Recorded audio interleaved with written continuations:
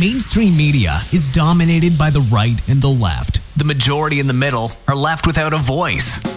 You've reached the Conservative Hippie Podcast, a common sense look at life, the universe, and everything. Here's your host, Jay Fratt, the Conservative Hippie. All right, I'm here. I'm excited about this conversation. I have AJ Cook, the one and only, the anti-journalist journalist. He's a ghostwriter. He writes for National File. You can find him on Twitter at AJ Cook with an E, 1776. Very first question, AJ, what is a ghostwriter? What are you, some sort of are you a hidden speechwriter? What is this tag in your byline I find everywhere? Ghostwriter. Thanks for having me on, Jay. Well, basically what that means is I write for candidates, mostly candidates, some charities, some nonprofits. I write various things. Most of what I write is fundraising copy. So emails or letters, things like that. And I sign it with somebody else's name. So most of the time when people say ghostwriter, they're talking about writing somebody else's autobiography, which, apparently that's what, Obama did. Like, how many freaking autobiographies did he write? Quote unquote he wrote. I don't know, man. Beats me. But I do have one project like that, which is kind of stalled right now. But that's okay. That's very interesting. Yeah. You're like a deep state political operative right there. AJ Cook, that's you. I've got you on the line. This is great. I can't wait for you to solve all the questions we have with your deep state knowledge. Sure thing, brother. Yeah, no, I am not even remotely. I'm halfway connected with some people on like the Freedom Caucus, side of the political equation, if you catch my drift. Yeah, only one of them actually knows me by name. If we have to, maybe two. If we have to enunciate it, maybe you've had some fundraising political copy make it to some brochures at the CPAC conference. Maybe honestly, I wouldn't know, but I can tell you that I raised about, let's say, 6.3 million gross for Republican candidates over the last cycle. Wow. And that was my first 2 years doing it. Which deep state operative, cool. Heavy hitter. You're a heavy hitter. Well, you're up there with you're opposite. You're a mirrored image of Ed Buck. I hope you don't have his proclivities. Ed Buck being the Adam Schiff gentleman in jail now for didn't he kill a bunch of black gay escorts? Yes. They weren't messing them up. They were. Or is that a different guy? Homeless gentlemen that he would entice with crystal meth. He would overdose them on crystal meth. Do whatever he wanted to do, and a couple of them died, and he got off after one or two died because of how well he was connected in South California. Yeah. When you get to two or three, the law enforcement tends not to look past it anymore. So that is a surprising development that, so now we know what the line is. Yes. For a Democrat mega donor to go to jail. Yes. A massive mega bundler dude. You need to kill 3 dudes. Three dudes that you're molesting. Maybe 2 from my memory. Maybe 2 from my memory, but certainly maybe not 2. one. I don't know. One. At least, exactly. It can't just be one. One there's a free pass. Yes, mulligan. Absolutely. They probably play golf. Exactly. It's a mulligan. All right. So I've brought you on because I really liked an article you wrote about the recent Durham indictment of Michael Sussman, Perkins Coie attorney, involving the not Russiagate, don't call it Russiagate, involving the Spygate investigation. And one of the things I liked about it, and we were kind of joking offline about journalism, and I called you the anti-journalist because I figured you would like that, is you approached it and you gave like, okay, here's some facts, here's a couple different ways of looking at it, here's the ways they could go, here's some speculation. I'm going to quote somebody with, you quoted the guy, the Google whistleblower, Voorhees, who may have had an axe to grind. So he said, I bet you that's Eric Schmidt. But what I liked about it was the way you approached it, because in this fire hose of information and what we've been dealing with now for 5 years, it seems that all of the articles you get, you have to almost read it, try to figure out the lens, the narrative in which they were trying to feed you, and then read it again with that lens in mind. I didn't get a narrative lens from you, and I really appreciate that writing. Well, thank you for saying so. And you know what?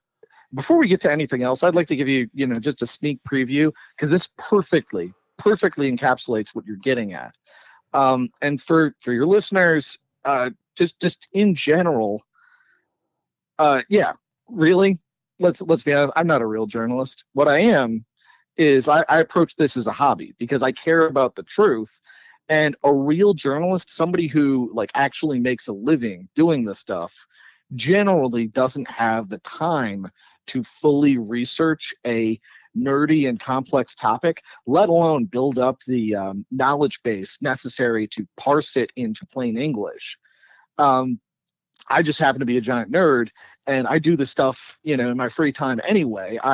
For instance, wasn't the Horowitz report. It's freaking 300 pages, and like nobody freaking read that.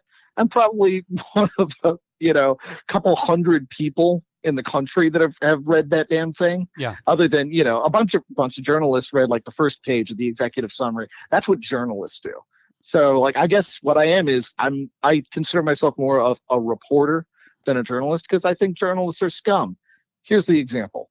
So Daily Mail and Breitbart, they ran articles last week about a leaked set of funding proposals from EcoHealth Alliance and the Wuhan lab in China. Now, are you familiar with this at all, Jay? I am, yes. All right. So are you familiar with the proposals? No, please lead us down this path. Wuhan lab, I'm familiar with level 4. You're talking about EcoHealth. That is the funding mechanism, at least that's what we're being told. That's the funding mechanism of, was it the NIH? NAID? Yes. One of those, right? NIAID. Yeah. No, actually, I used to work at the NIH. It's, yep, that's a thing. It was, and so So one of the things that I like to do as a reporter is to just break things down into the component parts that are actually helpful to know. Mm-hmm. So what's helpful to know here is that back during the Obama administration, they passed a ban on gain-of-function research. Gain-of-function research is research that is designed to increase the effectiveness. So either the virulency, the infectiousness, the deadliness, the symptomatic, nature of a disease, which is breathtakingly, stupidly dangerous.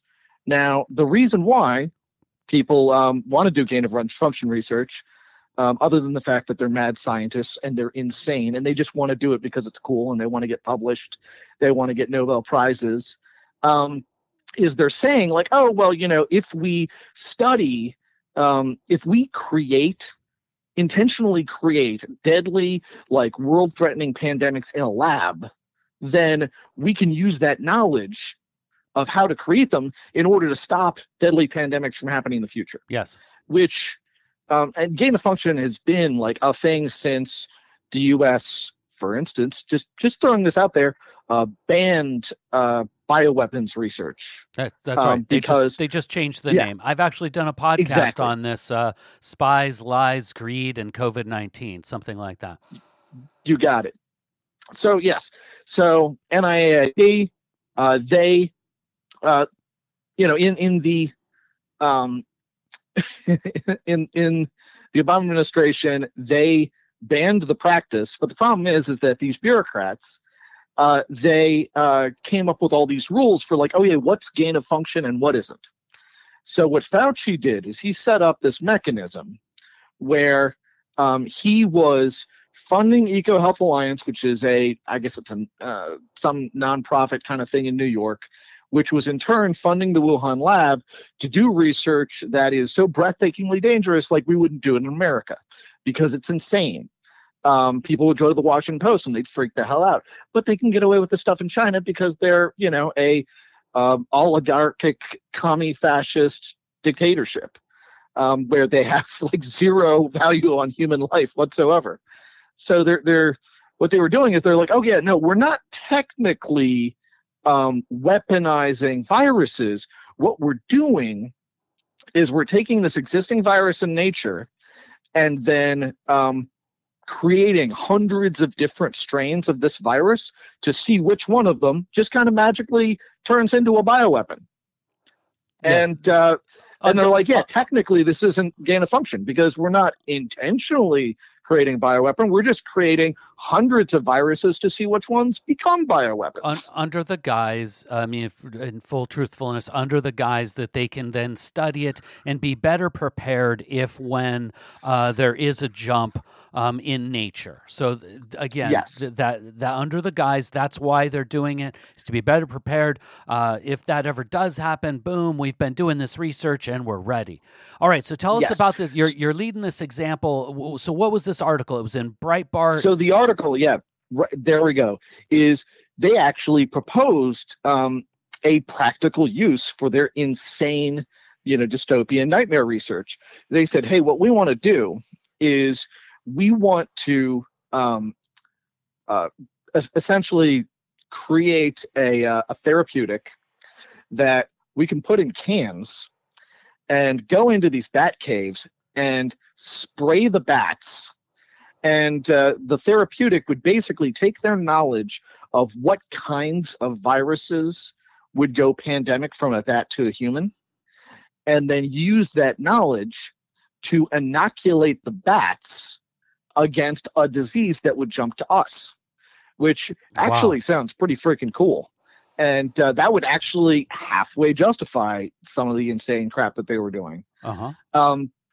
But so that was the lead of both the stories for Breitbart and Daily Mail, was that there's a leaked proposal that Wuhan lab, they wanted to spray a bunch of bats with like COVID particles, antigens, freaking whatever. I don't know. Oh, these scientific angels getting out ahead of it, going one layer even deeper than I just proposed, and actually going out and proactively preventing the bats from getting this disease that could jump. Yes, exactly. So that actually kind of makes sense. It would basically be vaccinating the bats against a virus that hasn't evolved yet. Yes. Which is, honestly, that sounds kind of cool. What they didn't mention was that, this was a funding proposal to DARPA. And DARPA said, hell no. Like, no, this isn't the thing. Because one of the other things that they proposed in this funding proposal is like, in order to basically create this, let's say, like, a sprayable bat vaccine to keep the bats from ever developing a virus that could jump to humans. One of the things we're going to do, we, the Wuhan Lab and EcoHealth Alliance, is we're going to weaponize SARS and MERS by adding, quote-unquote, human-specific cleavage sites, which, among other things. So, in other words, if I don't know if you've brought up to your listeners the furin cleavage site. No. I don't know if that's even how it's pronounced, but yeah. I haven't specifically, but I've heard about that recently, where that is basically the marker that the scientists say the furin cleavage site and the look of the virus there and how it reacts. That's how they know it was man-made. That's like the tag, the telltale sign. Well, it's how can I say this? It's not quite like a smoking gun, but it's a cold gun. not exactly smoking, but it's still a freaking gun. So it's like if, so when, MERS first started on the scene, it's like somebody breaking through your window to get into your house. When same thing with SARS, same thing with, a lot of these, cross species viruses.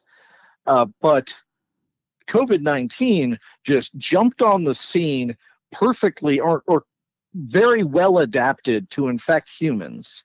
And one of those things is that it binds with this furin cleavage site. It essentially is it showed up, instead of busting through your window to break in your house, it showed up with a key to your house. Yes. And so it showed up with a key to your house. It is plausible that this burglar just happened to just have like a bazillion keys or something, and then was messing around with keys and just magically found the one that could bust into your house, and then showed up 1,000 miles away from where it originally started, and there's no evidence that he took had any kind of trouble getting into your house or did any that kind of thing. Mm-hmm. Sorry, in other words, it's not like a complete smoking gun that this was a man-made virus. It's just one of those things that people who have been talking about have been saying, if you wanted to weaponize a virus against humans, this is what you do with it. Like, mm-hmm. The first thing you do is add a furin cleavage site. So there you go. In other words, scientists have been wondering, why does COVID-19 have a furin cleavage site? And here we have a funding proposal where we're like, hey, we're going to take SARS and add a furin cleavage site, which is basically what COVID-19 is. And you're saying that proposal they made to DARPA, and DARPA said no. I'm trying to follow along where you were talking. We were talking about journalism and anti-journalism, and then you mentioned the Breitbart ad. What was the other company that put Politico? No, no, this was Daily Mail. Daily Mail. But yeah, no. To me, the idea was to me like, okay, it's still good journalism. I'm glad that they printed these articles, but at the same time, the headline of the article shouldn't be that they wanted to go and spray bat populations with weird science stuff. Yes. That's actually cool. That was actually a pretty freaking good idea. At least it sounded like at first blush. No, but they were I get it. The headline. Yeah, they were writing the article as if like this is like weird, crazy science. And then at the bottom of the article is, oh yeah, by the way, they were talking about adding quote unquote human specific cleavage sites to SARS and MERS. And adding a human-specific cleavage site to SARS is basically what COVID-19 is. If COVID-19, instead of being SARS-like, it was MERS-like, MERS had a 30% mortality rate. That would have been an actual world-ending pandemic. That would have justified all of the tyrannical stuff that we're seeing across the world right now.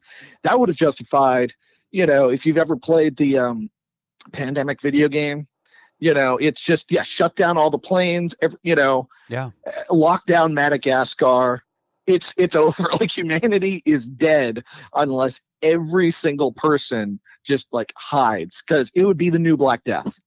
If COVID-19 had been like MERS, which is literally what the Wuhan lab and this guy Peter Daszak, EcoHealth Alliance, who's Fauci's friend and ally, who was funded by the NIH, if his plan had gone through and they had created like COVID-like weaponized MERS in the Wuhan lab, which from what I understand had biosafety protocols about as stringent as your typical dentist's office. If they had done that, and that had been what broke out in Wuhan, it could have ended civilization as we know it.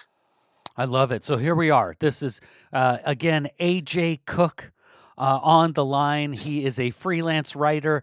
Right now, he's writing for National File. Do you have a contract with them, or is it just they'll pick up things that you write, and maybe sometimes you go to another organization?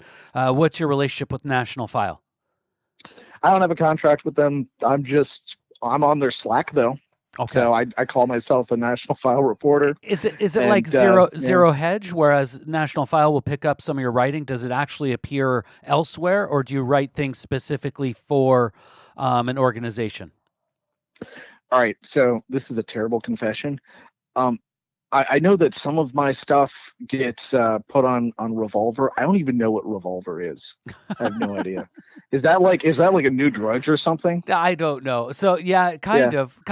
So AJ, just to clue people in, I've got a bit of an affinity for AJ because I contacted him on Twitter. I did my own little citizen journalist research, found him on Twitter, said, hey, I like your article. He's not verified. He has less followers than I do on Twitter. I kept looking at every byline. I researched AJ's articles, and every time I'd find AJ Cook with this cool bio, he's a diplomat kid and this and that. But no hostage brat. No link to anything. No link to his Substack, no link to his Twitter, no link anywhere. And I was like, okay, I gotta figure out who this ghostwriter is. And there you were. It was actually you on Twitter. I swear, we got to get a hold of National File and tell them it's in your bio for them. They've got a link to your Twitter. We've got to get you above me in follower count. Darn it. I guess I don't know. Yeah, maybe I'll talk to Tom Pappert about that. Are you familiar with Tom Pappert at all? No. Yeah, so he's my editor in chief, and he and I kind of go way back. He was the guy behind the original God Emperor Trump meme page and meme groups on Facebook. And he eventually, and he did that in freaking college, and he eventually parlayed that into being one of the most edgy and effective right-wing journalists and entrepreneurs in the space in the U.S. National File has broken a lot of really great stories. The one that you had contacted me over, unfortunately, that was not a great scoop. I'm pretty sure it looks like I got that story wrong, and we just found out in the last couple hours. But but let's get into it. Maybe I'll ask him, hey, we should probably put our social media info on our profiles. You probably at the same time, should.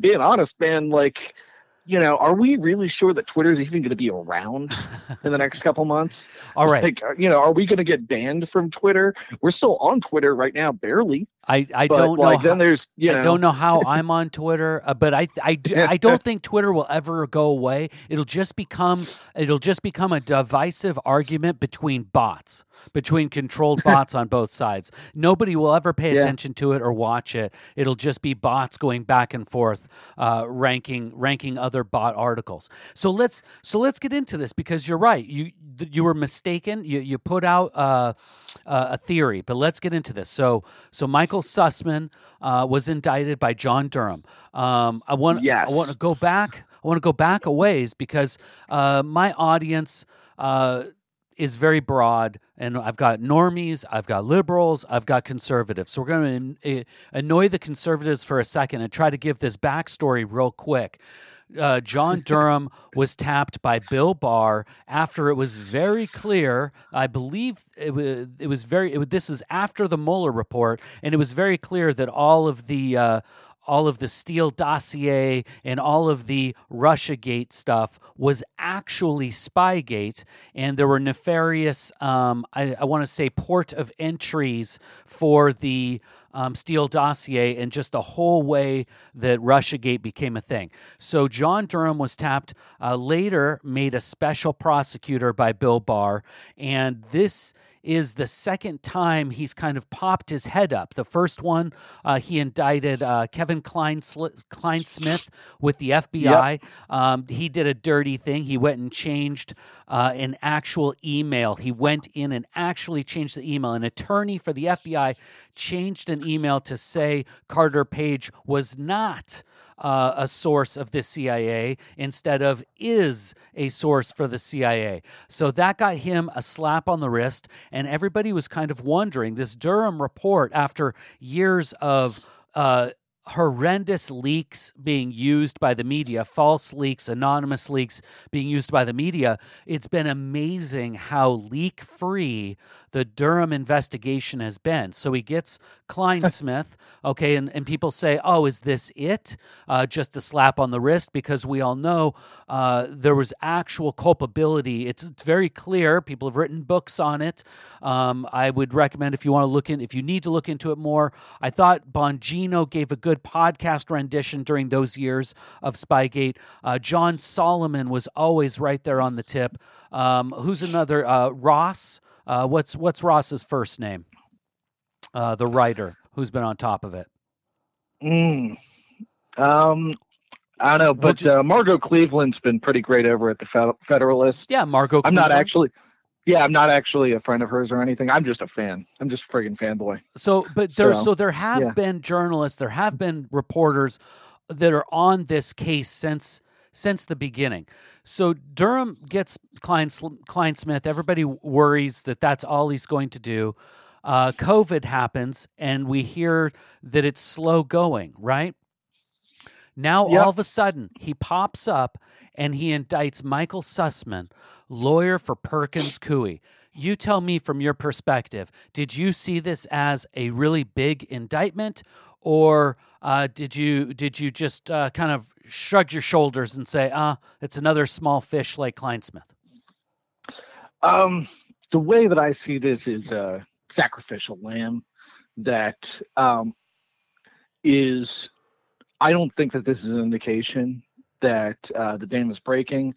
I don't see this as an indication that Durham has been like the hero all along, and he's going to come in on a white charger and save the day. Like, no, I don't think any of that crap is happening, and it's a bummer too, because I was really excited about Durham in mid to late 2019. I knew his name before it was cool to believe in Durham. And by the time December 2019 rolled around and nothing was happening, that was it. Like, nothing was going to happen. Once 2020 really got underway, it was clear that nothing was going to happen. I think that now there's enough distance from elections that he can do some basic things. I'm not sure if he's got secret grand juries doing cool stuff. Maybe he's tried to do stuff in grand juries, and the DC jury pool is just so completely corrupted by partisanship that nobody will go forward with anything. I don't know. I don't think that's happening. Doesn't sound like it's happening. No, I think that this is just... It looks like a slam dunk. The indictment itself reads like a conspiracy indictment.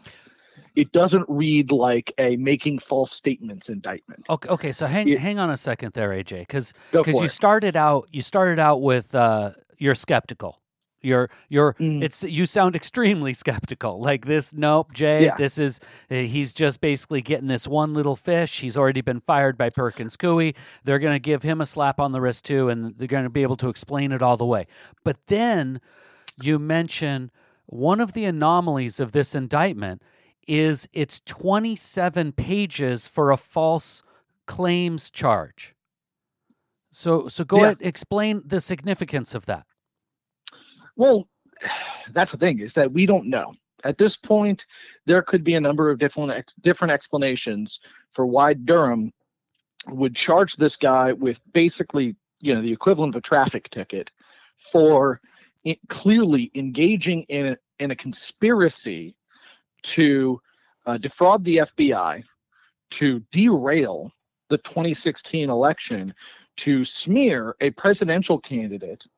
And he did this in conspiracy, not just with a major corporate figure who weaponized quote unquote, this is actually in the indictment, exploited non-public data. In other words, he abused private user data from this tech company, used that to smear Trump with the FBI in concert with the Clinton campaign.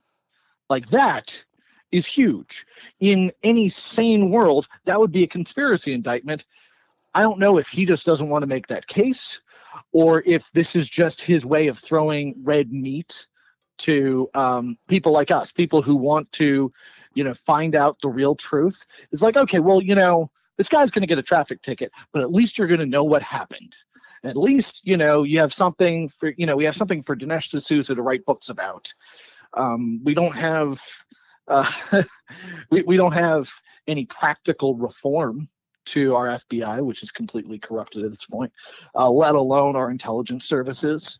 Horowitz, I mentioned him before, the Inspector General just apparently put out another report either today or yesterday, detailing that, there's basically been zero reform of the domestic surveillance situation in the United States, even after 4 years of Trump, even after, Bill Barr. Yeah, no, I'm sorry, man. I'm just here with the black pills. Yeah, okay. But, okay, I appreciate the skepticism.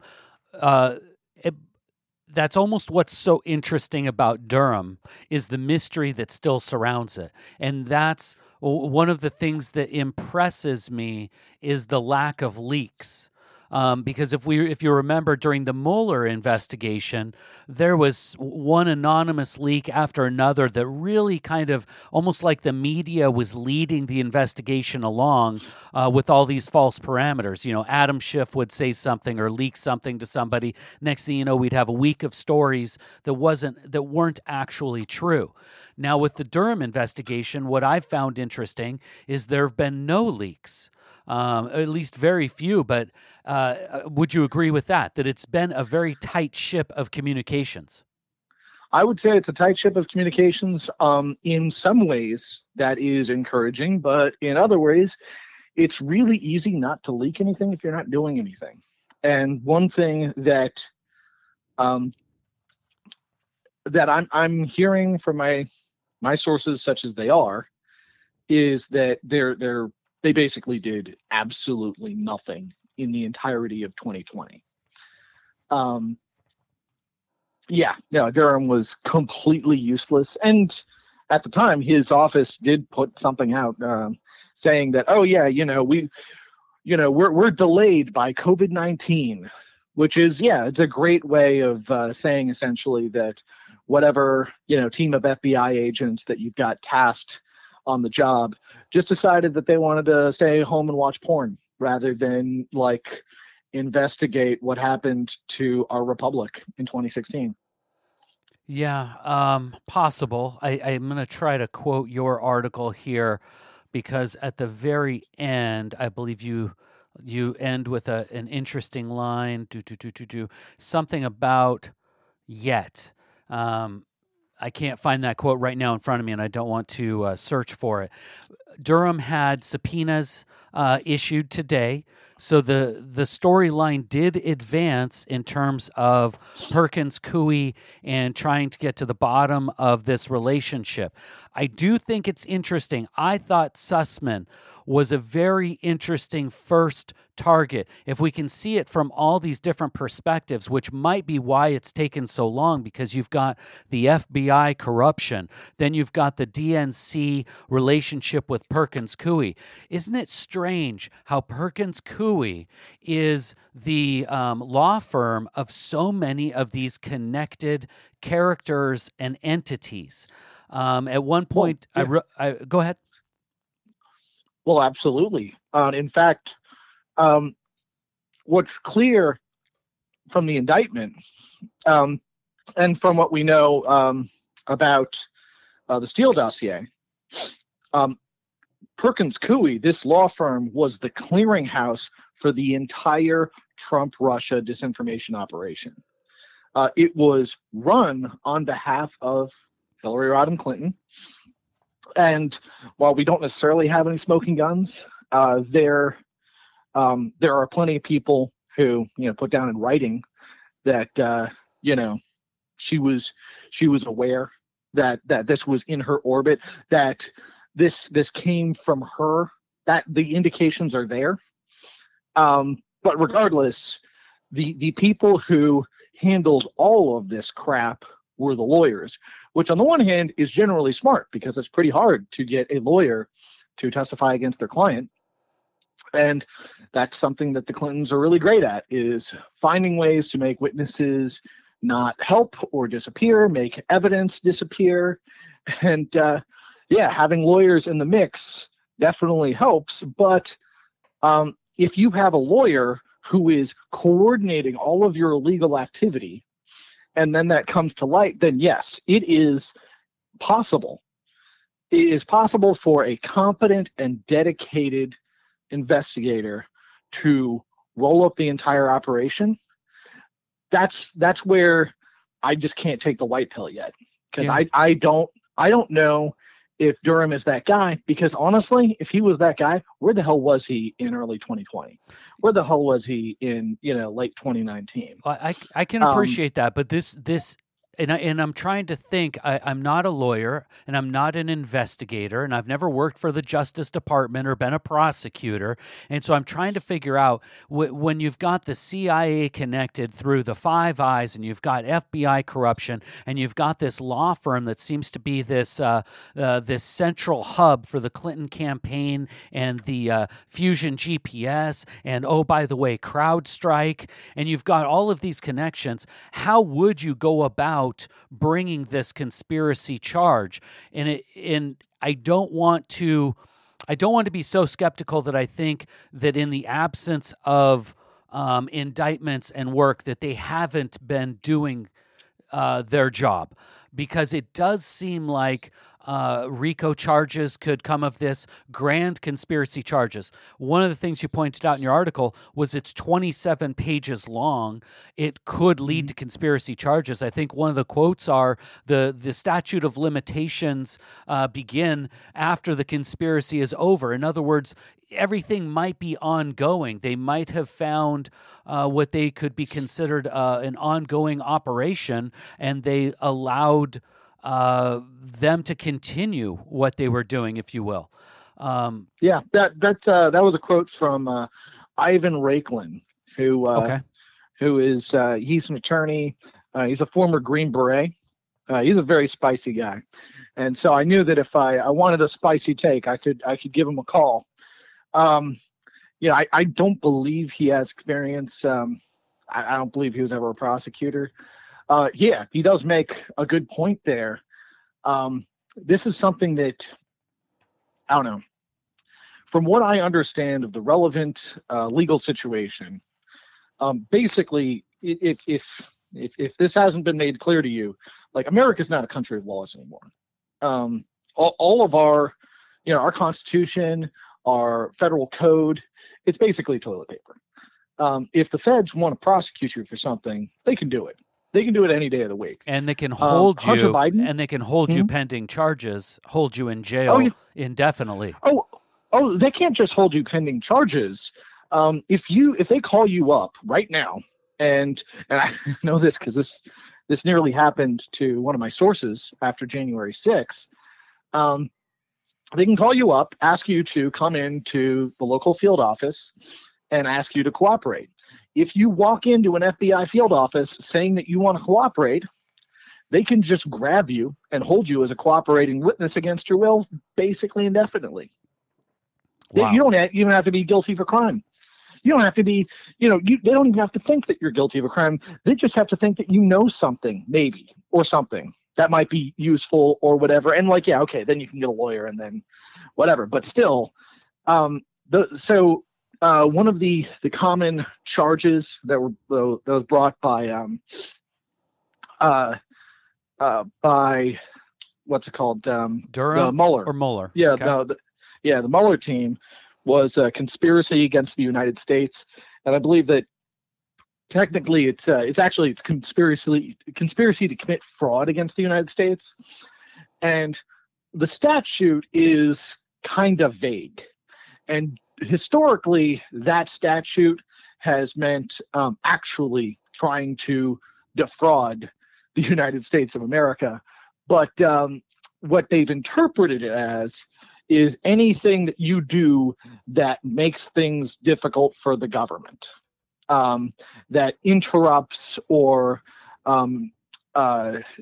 destabilizes a government process. So that was the charge for a lot of people that they accused of Trump-Russia collusion, was that by colluding with Russia, you were committing conspiracy against the United States because you were doing things that might impact the election or something, whatever.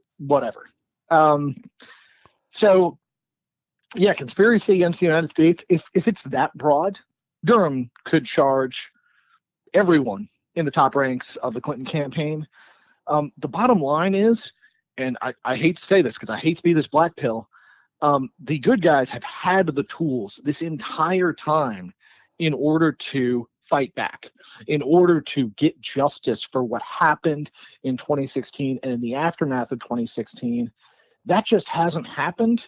And it's kind of clear at this point that hasn't happened because key people in the process have refused to go along with it.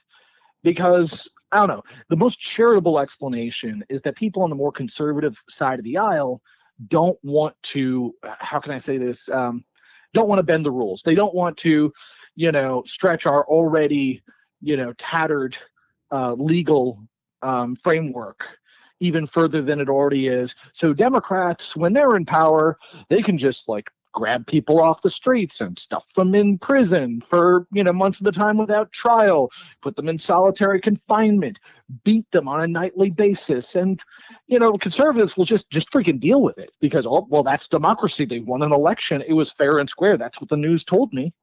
And yeah, when Republicans are in charge, all of a sudden everything has to be by the book and whatever. Honestly, that's the charitable explanation. I'm not charitable, man. I'm not feeling in a charitable mood after years of this nonsense where the people who were plugging Durham were saying, and I believed them at the time. I was really excited at the time that Durham was going to do specific things within a specific time frame. That did not happen. And it didn't happen despite all of the tools available to him and all of the popular will, at least on one side of the political aisle, for him to, at the minimum, expose the truth, even if he didn't actually prosecute anyone. If at a minimum, they just dumped the documents and proved that, Russiagate was a myth, that would have been great. He didn't do that. Trump didn't do that. Nobody did that. Trump didn't even pardon Snowden. Didn't pardon Snowden. Didn't pardon no, not Snowden. What's the other Assange? Guy? Assange didn't pardon Assange. This is the truth is that in many ways we're kind of screwed. On the other hand, because we're screwed right now, that means the silver lining is there's an appetite for change. And more people are starting to say the truth. The truth is that we can't wait for the FBI to just suddenly wake up and start doing its job and start going after the global pedophile elite, which, okay, I know that's, kind of a meme, but freaking Hunter Biden, and a certain female who may or may not be underage, with the little painted toenails, I saw that video. I can never unsee it. And he calls her a particular name, which also happens to be name of an individual in his life who is underage and was texting him some really weird things. Yeah. Just saying, the FBI has had the goods on Hunter Biden for like not just since like a month before the election, for like a year before even that. Yeah, I think it was 2019. Yes. All right. So sorry. My point being that we can't wake up. We can't wait for the FBI to wake up. The FBI, the CIA, our federal law enforcement and intelligence apparatus needs to be not necessarily burned to the ground, but it needs to be completely fundamentally reformed. We cannot expect anything resembling justice until that happens. And so that's why I'm not going around handing out white pills, because even though it is remotely plausible that maybe John Durham just has just had some issues, maybe, for instance, so one plausible explanation maybe is that he wasn't able to bring indictments before because the pool of jurors in DC, because everything would have to be or a lot of things would have to be plausibly tried in DC, which is overwhelmingly, ridiculously, breathtakingly blue.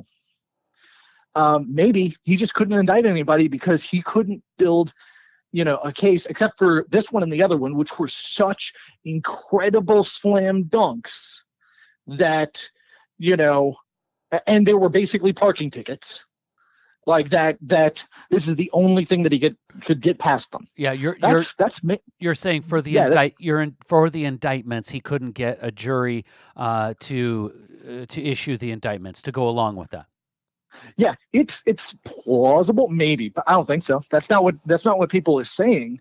And the saying goes that a prosecutor can get a grand jury to indict a ham sandwich.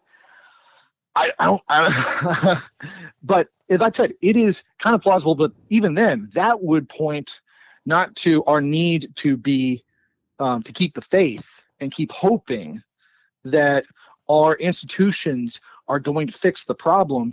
Because if that's the case, if the case is that our, not necessarily our investigator or our prosecutor, but if our grand jury process is effectively corrupted to the point where we can't even bring indictments to people where, there is far more evidence that Hillary Clinton effectively ran a crime syndicate out of her campaign to derail the election, more evidence of that than any evidence ever that Donald Trump was involved with Russian yada yada.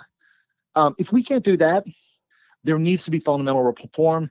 There needs to be completely new laws written. We need to break down the FBI, all of these federal agencies, into component parts and rebuild them in a way that is transparent and that is responsive to the needs of Republicans and Democrats. It used to be that there was a balance between the two, that the Bushies and the Clintonites, these were people that all cooperated in the federal bureaucracy because they all spoke this common language. Like, those days are over. The Bushies are still kind of in there, but the Bushies hated Trump too. The Bushies, even knowing like how fascistic this entire thing was, they went along with it because, honestly, let's be extremely real here, George Bush was a fascist. All the Bushes were fascists. Yes. And that's just where we are now, is that there is no balance in our institutions, even if there are technically Republicans and Democrats in the FBI. Like, there are obviously no patriots, because if there were patriots, then none of this crap would have happened. If literally one guy in any of these rooms just stood up and said, like, hey guys, just so you know, I'm looking at this stuff. I'm looking at this this indictment we've got. I'm looking at this application for secret surveillance against a presidential campaign, and this kind of looks kind of fishy. If one guy had said that, then we wouldn't have had any of this crap. But yeah, the fact that this happened just proves that we need fundamental reform. We need to just break it all down, build it back up. And like the church committee from the 70s. Oh, absolutely, even absolutely. Bigger. And I feel your frustration, and I respect your skepticism. because that's all we have right now. You're true to the reporter nature, right? And I can only deal with what's in front of me. I can only deal with the facts that I have. And I just want to try to give a synopsis really quick with the Sussman indictment. Where Durham had attacked before and he got Kleinsmith, he basically picked out the absolute shining light of malfeasance, right? He picked out the Kleinsmith editing of the email, and he punished that, even if it was just a slap on the wrist. But it doesn't appear that he did anything more with it, because that was only one little part of a larger scheme of corruption within the FBI. So then now we move on. Well, it's also something that I believe that I.G. Horowitz had pointed out beforehand. Yes. So now we've moved on, and we've got the Sussman indictment, right? His second action.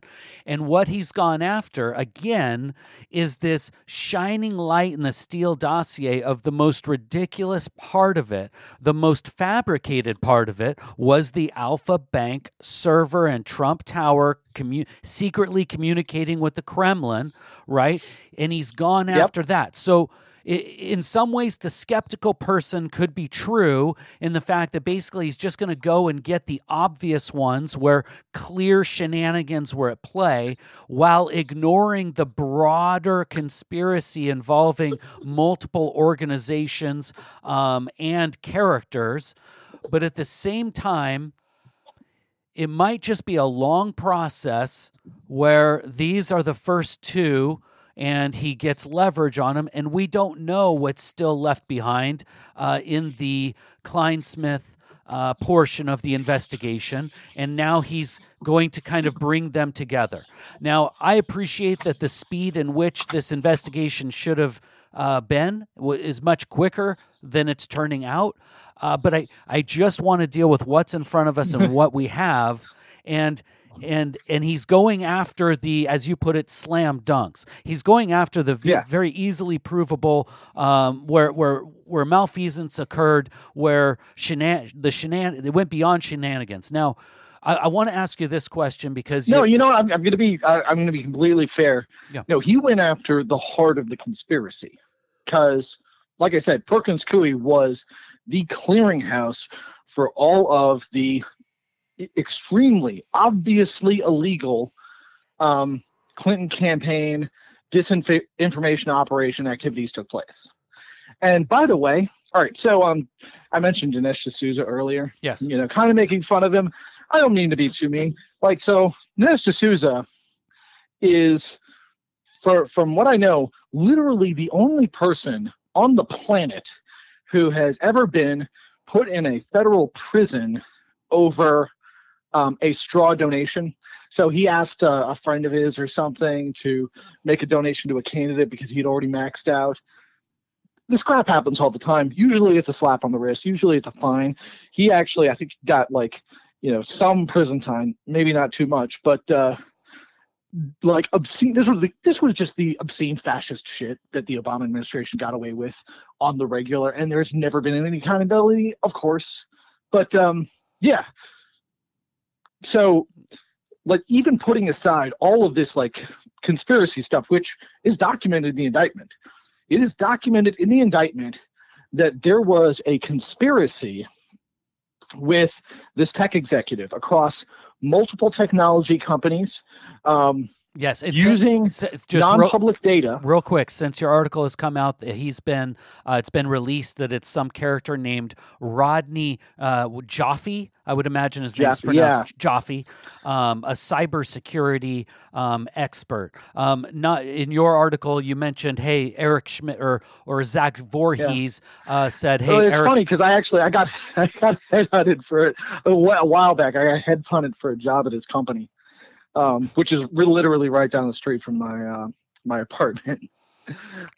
So you surmise, or in the article, it was proposed that it could be Eric Schmidt with Alphabet and Google being the tech companies, with CrowdStrike being the third tech company, which I still think CrowdStrike is the third tech company. But this Rodney Joffrey character, he kind of came out of left field on a lot of people. I wouldn't say he's well known, and it's hard to understand his role in this with the tech companies that he could quote unquote put leverage on.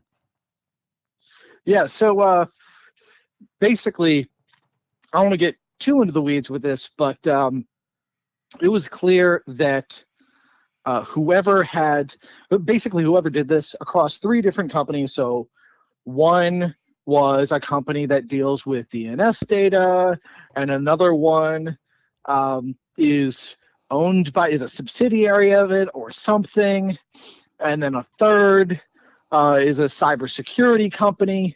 And this guy, tech executive one, apparently this just Jaffe guy, which it's clear that this is the guy because his lawyers have indeed confirmed that he's the guy he's the guy referred to, because his lawyers have said, like, hey, that indictment is total nonsense. It takes about a bunch of stuff out of context, and it's not legit. Yeah. Like, we're going to fight it. Which, of course the lawyers would say that. But, like, yeah. So it's this guy.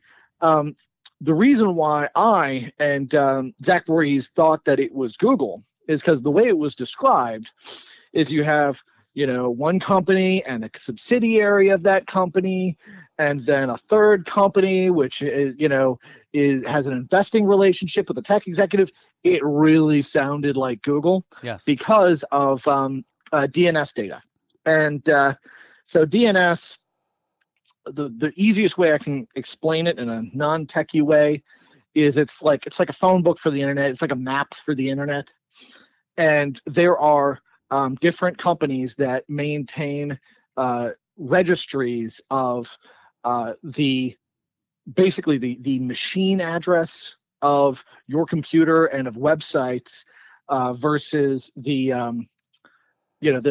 names like google.com, nationalfile.com. And Google maintains, I believe, like the single largest public DNS service on the planet. So it made a lot of sense for this to be Google. Apparently, Neustar, among many things that it does, is it has a major domain name registry that works with a bunch of big corporate entities. So, and I'm going to help the people. Neustar is this Rodney Jaffe's company. Go ahead. Yes, which apparently recently got sold. Which maybe he realized the writing was on the wall. But it's based here in Northern Virginia, and it is they do, from what I understand, stress testing analytics, basically various software and services designed to look at data, crunch data, and look at systems and make sure that systems are operating effectively and efficiently. And also they deal with a bunch of DNS stuff. They deal with basically phone books and maps to the internet for big corporate clients. And the fact that these guys were weaponizing their clients' data, so this is where the limits of my tech nerdiness are showing. But I'm given to understand that if, their client was, say, your bank, they would know when you access your bank. They would have records of anybody, looking up the address to, your bank. Sure. Or vice versa. Let's call them, if their client, they would have. Sorry, go ahead. Let's call them pings. They would have records of those pings, and what happened was this tech executive through these students and these other tech companies basically spoofed the pings. They spoofed the pings between Trump Tower and Alpha Bank. All right, so to be clear, that's not entirely clear. So I'm not sure if I was careful enough about this in my article, but. What they basically did was there's this guy, the originator, they called him in the indictment, who came up with the idea because he was presumably a guy over at Neustar or something who was looking at DNS data because he's a lunatic, and just was like, oh, wow, there's suspicious activity between the Alpha Bank server and Trump's server. And it's not a server that's connected to Trump's organization. It's a secret server that's communicating with Russia. Completely bat guano lunacy, right? Yeah. But the guy over at Newstar, like, he takes this crap seriously. And so he goes to Newstar, has them get a whole crap load of data. And not just from his company, but from two other companies, one which it sounds like a subsidiary, and another one which is a something he has an investment interest in, or something like that, which is a cybersecurity something, might be CrowdStrike. And these people get uncomfortable, and apparently they told the FBI, like, yeah, this really skeeved us out, because this executive who, this guy's kind of our boss, comes in and says, like, yeah, I want you to give me a ton of data so I can mine it for dirt on Donald Trump. He ends up, instead of tasking his employees with doing this, he takes the data, takes it to a university. University is applying for some sort of like grant or contract with the federal government, and he basically works out a deal with them where he's going to help them win the grant. And it seems like it's implied that part of the deal was that they would have, two of their researchers would go down this rabbit hole with him investigating this Alpha Bank crap. So, and they did get the grant. And they did get the grant. Yes. Yes. So, so specifically, they start like looking into this conspiracy theory, and they find out, to their chagrin, it was complete. Am I allowed to cuss here? Yeah, sure. Yeah, horseshit, complete horseshit.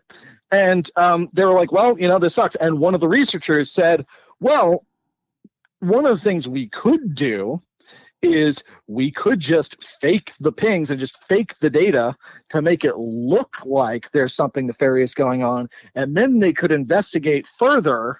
And then, from there, like, if somebody serious keeps on digging, then eventually they might, yada, yada, that kind of crap. Then they might find something real. It's not clear that they actually did that, though. They just talked about doing it. And then they talked to the tech executive about it. And the tech executive was like, well, technically our VIPs. So it's one of those things that's funny now, because his lawyers are saying, like, oh, yeah, no, he had no idea that the lawyer that he was working with was working for the Clinton campaign, which is ridiculous. Like, if you read the indictment, you read the emails, like, it's patently ridiculous, because in an email he says that, our VIPs want dirt on Trump, basically. They're paraphrasing. The VIPs want dirt on Trump. They don't, and implied that they don't really care whether or not the dirt is true, just that it's dirt. And, one of the things that, they say in the emails are like, well, if there's dirt and it's not true, but it leads to an investigation that does find something true, then it'll be worth it and it'll be good and we'll have done a good thing. So yeah, that's the general gist of it. We don't know for sure that they intentionally created false evidence, but one of the things, what they did do was they took this data and they put together a white paper where they argued that there was this secret Russia conspiracy thing, and they were admitting explicitly in emails with each other that it was nonsense, that it was completely false. And they were talking about, like, how do we frame the argument so that somebody who doesn't actually understand the technology, but who is generally a cybersecurity expert, would get fooled by it. And they say, like, yep, okay, looks like we would fool people. They said this in freaking emails. It's pretty black and white. They may not have technically, delivered fraudulent evidence, but they clearly intentionally misled the FBI in order to trigger a spurious federal investigation of the Trump campaign in the final days of the election. And it's clear, like, because the tech executive in an email, he says, like, the VIPs will be very happy with this. Who the hell are the VIPs? Yeah. Who are the VIPs except for the Clinton campaign? Because one of the things also in the indictment is that this specific guy bragged about how he was told by the Clinton world that he would have got the top cybersecurity job in DC if Hillary had won, which Wow. Kind of like puts the lie to the idea that like he had no contact with the Clinton campaign. Yeah. That he was just completely innocent, And it's motive. And just motive. Yeah. Exactly. Well, yeah. And that's where we're at. And the subpoenas that were handed down today, I believe that digs into more of the information within Perkins Coie associated with Sussman, associated with this line of investigation. So I appreciate the skepticism, but we just don't know at this point. It does look like Durham might only go after these slam dunks and leave a lot on the table as far as grand conspiracy. But clearly he is laying it out. Even if that's something I definitely grant you. Yeah, is that it looks like we can, we can't count on Durham to prosecute like anybody the FBI who didn't get caught not just like red-handed but like drenched in blood. Like that's what Kleinsmith was, and even then he got a slap on the wrist. Yeah. But okay, yeah. So he's not going to prosecute actual corruption at the FBI, which is very, very obvious to anyone with a fair mind looking at it. He's definitely not prosecuting anyone in the Clinton camp, because if he did, then he'd be tarred and feathered in a minute.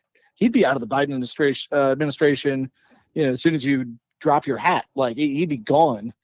But at the very least, what he will most likely, hopefully do, I will grant this, is that he will continue digging and continue putting out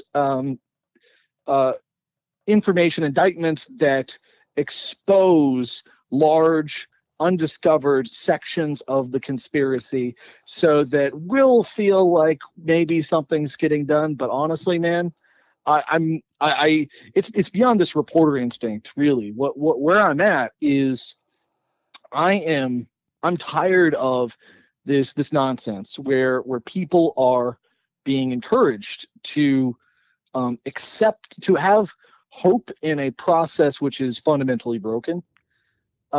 There needs to be. I don't want people to be in despair. I don't want people to give up on voting, give up on like our democracy, to give up on like justice. I want people to be not sad and depressed. I want people to get pumped, to get angry, and to involved. Get something. Yeah, and to get, for instance, like 80% of the Republicans in Washington who are silent right now to freaking talk about any of this crap. Right now, this is just the Freedom Caucus that's talking about any of it. The rest of the Republicans in Washington are completely just ass useless. And even the Freedom Caucus isn't talking about, for instance, people who are obviously like innocent of anything beyond like misdemeanors being held in D.C. for months at a time, sometimes solitary confinement. It's terrible. Completely nonviolent people. Yeah, it's terrible. And I don't know nobody's why talking about it except for freaking Paul Gosar. And I don't know why they're not speaking up. It bothers me every day. I wanted to go to Washington, D.C. on January 6th. I didn't make it. It's all the way across the country. But I'm an adventurous kind of fellow. If I saw a large group going in a direction and I got pumped up and I was like, yeah, at the people's house, I could see myself going inside. Would I then be jailed? All right. So have you heard of Andrew White? He's one of my colleagues over at National File, and he actually does it, pretty much full time. He's a good kid. He's a young buck, but he's very crackerjack, and people recognize him. That was something that's really cool going out. Like nobody recognizes me because I'm the nuance bro black pill guy, and he was kind of edgy, and he was picking up a lot of the Q vibes back in the aftermath of the election. I was telling him like, no, I'm sorry, dude. Like I'm looking into the stuff. Like it's BS. Like it's crap. He was telling me just recently. He's like, dude, you were so right about things. I hate to admit it, but you were so right. And also, he's like, dude, you saved my life. Like because he was about to go into the Capitol building. And I told him like, do not do it. No matter what you do not go into the Capitol building. You will get grabbed up. The feds will get you. Wow. All right. Yeah. So by the way, I was there on 1/6. I think we've hit, we've hit our limit for this evening. But I'm gonna hold you for one more thing. One more thing, because there's something we didn't discuss that's tangential to this Durham, and it's that other agency, CIA and the Five Eyes, and their part in this Spygate episode. I keep looking, and John Brennan hasn't tweeted on Twitter since May. Is there a possibility? We've already determined that you are very skeptical. Is there a possibility that there is a parallel investigation going that might be secret, that might be military, that's working in conjunction with Durham? There's nothing military. Okay. No, I mean, come on, man. Like, if you look at freaking General Milley, look at him talking, on Capitol Hill, that spineless coward, that piece of shit. I'm sorry. There's definitely 150 billion% zero military stuff going on that is helping any patriot cause. The FBI, looking into the CIA, maybe, but honestly, I doubt it. I mean, they might be looking into it. They might be, turning over some rocks. And like I said before, all of the tools are there. From everything we know right now, everything that's public, it's all it's clearly laid out. Yeah, it's clearly laid out. It's clear that crimes were committed, and if someone, if the situations were reversed, if the party affiliations were reversed, Democrats would prosecute the hell out of this stuff. Just none of that's happened. It's possible, man. The door is kind of open, but really what we need to do, and this is something some Republicans are starting to call for, we need to abolish the CIA and start from scratch. We need to abolish the CIA and the NSA and start a new intelligence agency from scratch, because that's where we are right now. That's how corrupted our institutions have become. And the other thing is, feds, federal bureaucrats, they're impossible to fire. At this point, they have become so stacked with full-blown freaking communists and fascists. There's no way that the regular bureaucratic process can solve this problem. These entities need to be destroyed and then rebuilt. We need to repeal and replace the CIA if we want to see real reform. By the way, it looks like, and this is something that impression that I've gotten from years of digging through hundreds and hundreds and hundreds of pages of documents relating to Spygate. It looks like two factors played into this. One is MI6. Yes. So MI6 did us dirty, and it seemed like Gina Haspel was in on it. Yes, she was the station chief in London at the time. Yes, and Trump appointee. Great, just freaking great. So bizarre. Yeah. Well, of course, yeah. That's just where we're at in our country, where Donald Trump gets elected, and probably a woman who, I believe personally, I don't know this for a fact, I believe personally was in on the conspiracy to effectively commit a coup.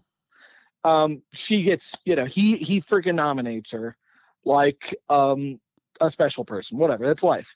But so that's one thing is MI6 looks like MI6 did us dirty, and it looks like also MI6 was really freaked out about it. For a hot minute, they were really, really freaked out about how they did us dirty.